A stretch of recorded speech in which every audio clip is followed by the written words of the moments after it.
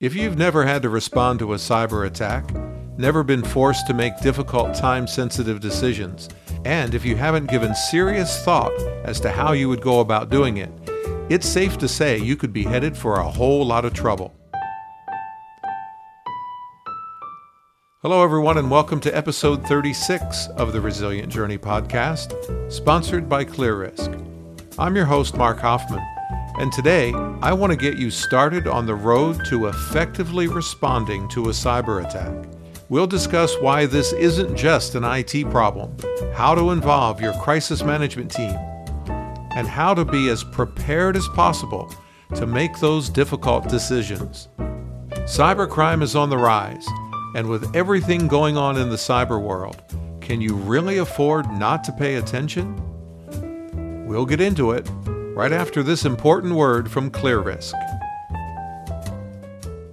Navigating changes in the risk landscape can be daunting without access to the right tools. ClearRisk's centralized risk management solution streamlines the process of data collection and analysis, helping customers make impactful decisions and focus on big-picture initiatives. ClearRisk provides a highly configurable, easy-to-use solution that gives our customers the confidence to inform decision-making and proactively optimize risk in their organizations. Effective risk management begins with data you can trust. Learn more at clearrisk.com. Recently, I had the privilege of speaking on behalf of ClearRisk, and what I wanted to share today is loosely based on the presentation that I gave at the conference where I was representing them. Just by way of a quick introduction for those of you who might not be familiar, I am a senior risk and resilience consultant. I do a fair amount of work with ClearRisk. I'm helping them develop some business continuity software. I'm also the co-founder of a group called the Resilience Think Tank. And at the Resilience Think Tank, what we do is we focus on providing support to our colleagues. We want to help people in our industry grow and develop and mature. And I was talking with someone about this recently, and they said, well, Mark, who are your mentors? And I'll go back to a conversation that I had on this podcast a few weeks back with a gentleman called Sean Van Slyke. And he said something in his profile that I asked him about. And he said that he treats conversations like he's always interviewing. And I asked him what he meant by that. And he said, I'm always interviewing. You know, it's like you never know when that next opportunity is going to be. And so every conversation was almost like a job interview with him. I took always interviewing to be the opposite side of that, where we talk about interviewing because we love to ask questions, and I like to learn from other people and from their point of view. And so that's where I come from. I sort of feel like almost anyone can be a mentor to me. And I realize that you could look at that and say, well, that's dangerous because you could be swayed by a lot of different points of view. But I've been around long enough to understand, what's right and what's wrong. And when I hear something that's right and I can incorporate it into what I do, then I'm always willing to do that. But that love of asking questions and learning from other people has served me very well. And it's really why I host this podcast. Today, I want to talk about how to respond effectively to a cyber attack and give you some ideas of things you should be paying attention to. There's probably not a board or an executive leadership team anywhere on the planet that's not aware of the increased risk and the threat of cyber attacks. You know, as a result of that, organizations of every type and every size have been spending a lot of time addressing how to respond to a cyber attack and how to be effective at it. For years, companies, though, have treated cyber as a risk that IT could face on their own. And we really need to stop thinking about things around cyber in that way. This is partially an IT problem, but it is a business problem. It is a leadership problem, and it's something that we need to pay attention to. So beyond IT, companies need to add a crisis management component to their cyber response. Now, there's a number of things that will come from being able to incorporate this second work stream when it comes to responding to a cyber attack. So in addition to the technology that we often see, where there's a security incident and the IT team gets involved with their security incident response plan, and they do the forensics and that type of thing. In addition to that, this parallel work stream that focuses on crisis management really needs to be active. And that's where we do things like we gather details about the incident and understand how the incident is affecting the business. And so this is information that we've gathered anyhow in our business impact analysis. We know, for example, at the very least, which departments use various systems across our portfolio. And if we do it right, we also know what specific business functions rely on the individual systems. And so we have a really good idea of what the impact would be to the business if a system was to be taken offline, whether it's crypto locked or corrupted in some way. So it's important that we start with understanding the details of how a system is used, and then our crisis management team can facilitate the response. And what I want to talk about here today is the various things that need to be involved in that cyber response. And I mentioned communications. We're going to come back to that in a minute. But there are 4 or 5 other things that I want to make sure that I'm able to spend some time on. And this was something I wasn't able to do when I spoke on a topic very similar to this at the conference. I just didn't have time in the time slot that I was given to elaborate on that. So I wanted to do that here today. As part of the crisis management response, one of the things that we really need to focus on is cyber insurance. Now, look, you can't wait until you have a cyber attack to try to figure out what your insurance is. So it's really important for you to figure that out now. Start working with whether it's your risk team or legal team or finance or whoever it is in your organization that is responsible for coordinating with your cyber provider. Learn everything that you can about your insurance coverage. And by that, I mean, make sure you understand what the scope of the coverage is. Make sure you understand what the limitations of the coverage is. And by limitations, I'll give you an example. I was reviewing a cyber policy for a client. This goes back a couple of years. And there was a limitation in the policy that said that if a cyber attack occurred through a vulnerability of a laptop, and that laptop was not encrypted, then the policy would not cover anything related to that attack. And I went back and I was speaking with the IT person, and I asked him if he was aware of that clause, and he said no, he wasn't aware of it at all.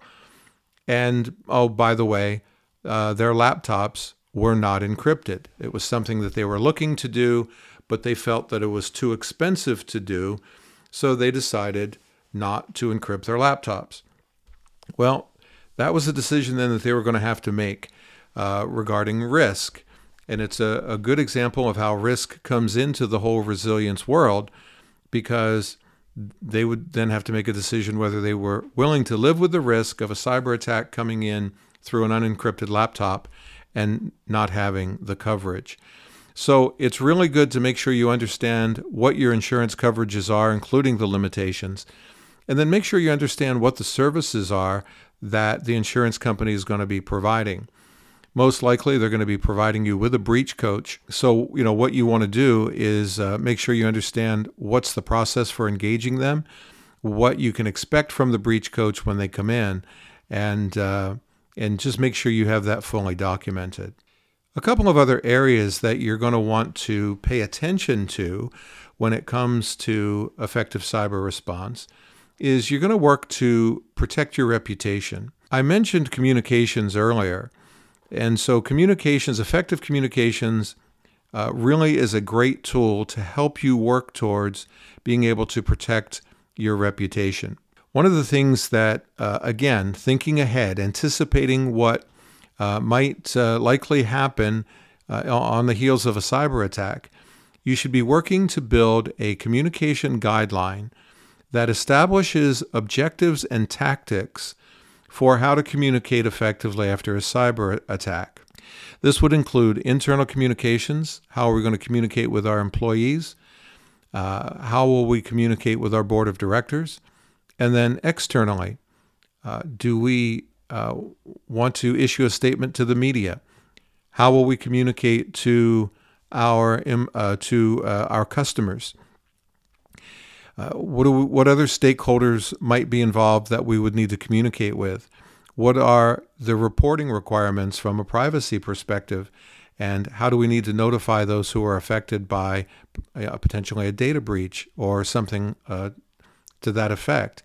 And the idea is that you want to anticipate these things ahead of time, build your communication guidelines so that you're prepared to communicate effectively, internally and externally, right on down to a couple of key things that you'll want to make sure are in your arsenal. The first one is you should have templates in place that are pre-written that you could plug in the details of whatever incident that you're dealing with, and that would allow you to put an effective statement together without having to write it from scratch. The form and the format and the substance of the statement are pre-drafted in the template, and all you have to do is fill in the details. That will make you much more efficient and effective when it comes to communicating. The other thing I always encourage people to do is think ahead to what some questions might be, whether it's from the public, from the customers, or from a journalist, and make sure you understand what your answers are and start to think about likely questions that you'll get asked and how you would like to respond to those questions. Really important here to be truthful and to be as transparent as you can be. But it's a good idea to give thought ahead of time to those questions and answers so that you can practice them and that you're well prepared and you don't have to try to pull an answer off the cuff and figure out what you're going to say when you get asked a difficult question. Another area that I would encourage you to start paying attention to is legal and privacy. Make sure you understand what your legal obligations are, particularly around privacy, data protection, notification, things like that.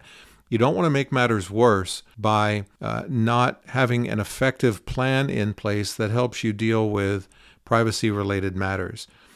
Make sure, for example, if your insurance company is going to provide you with a breach coach, these are typically law firms who will come in, work out ahead of time to make sure you understand what your legal position is with the breach coach, who will ultimately make decisions, whether it's you or them, on behalf of the insurance company, and make sure you understand what your legal standing is on a number of these areas.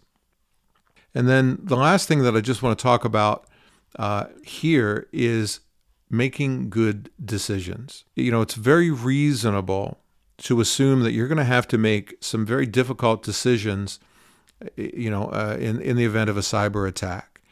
And the one that everyone likes to talk about, it's the elephant in the room, is, are we going to pay a ransom? And so what I'd like to do is I'd like to walk you through some typical decisions that you might have to make following a cyber attack. Like we discussed with communications and with protecting your reputation and understanding privacy and things like that, it's the same principle here. I want you to think ahead. I want you to give some thought to how you would like to respond to these likely decisions and build them into your cyber response plan. The way we do that is we define a default position for each likely decision. The reason that we build a default position is because we can start to have a conversation with the decision makers ahead of time, whether it's your board of directors or your executive leadership team or your crisis management team. It doesn't matter. What I want you to do is gather the people together and talk about likely decisions that you're going to have to make and land on a starting point, that default position. It needs to be based on your organization's core values, principles, and risk appetite. I don't want you to base your default position on an emotional response. I ran an exercise one time with a customer, And we came to the point where I presented a scenario where a hacker group had accessed one of their critical files and was asking for $700,000. And the chief operating officer of this organization got so pissed off at these imaginary hackers that he just lost it. And this was in an exercise. Imagine how much more emotional or emotionally charged this would have been if it was, an actual attack. So what we want to do here is we want to think about this logically, and we want to start with a default position for whatever decision it is that we're talking about. But we don't stop there. We continue our exercise of anticipation, and we allow ourselves to deviate from that default position based on likely extenuating circumstances. And then based on whatever you're imagining this circumstance to be, you can determine if it makes it more or less likely for you to execute an action. So let me give you an example. As I mentioned, everyone likes to talk about the decision about whether or not we will pay ransom.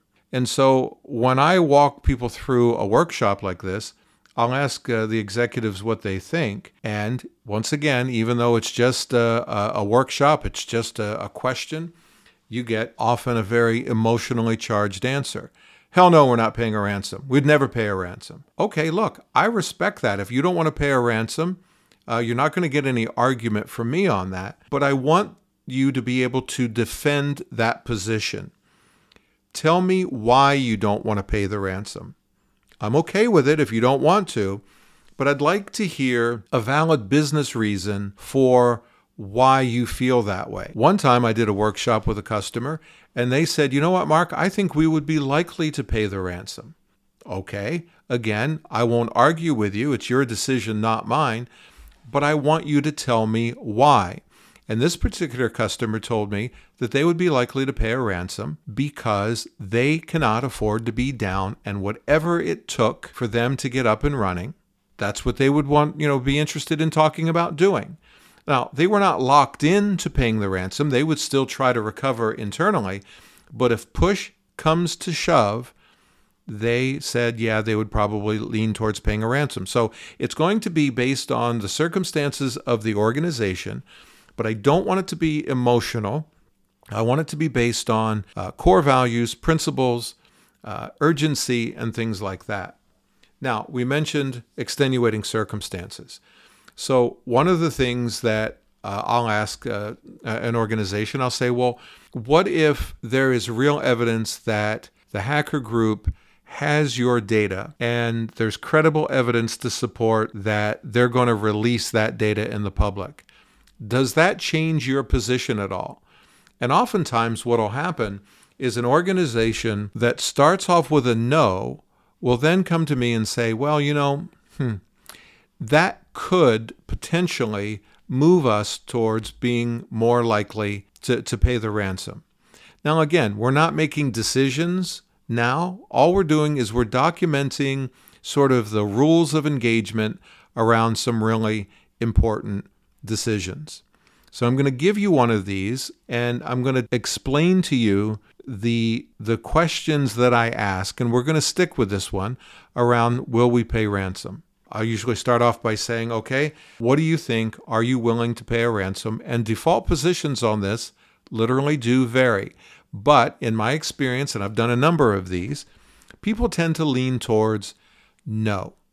People tend to lean towards, I'm not going to pay the ransom unless there's some really compelling reason for me to do that.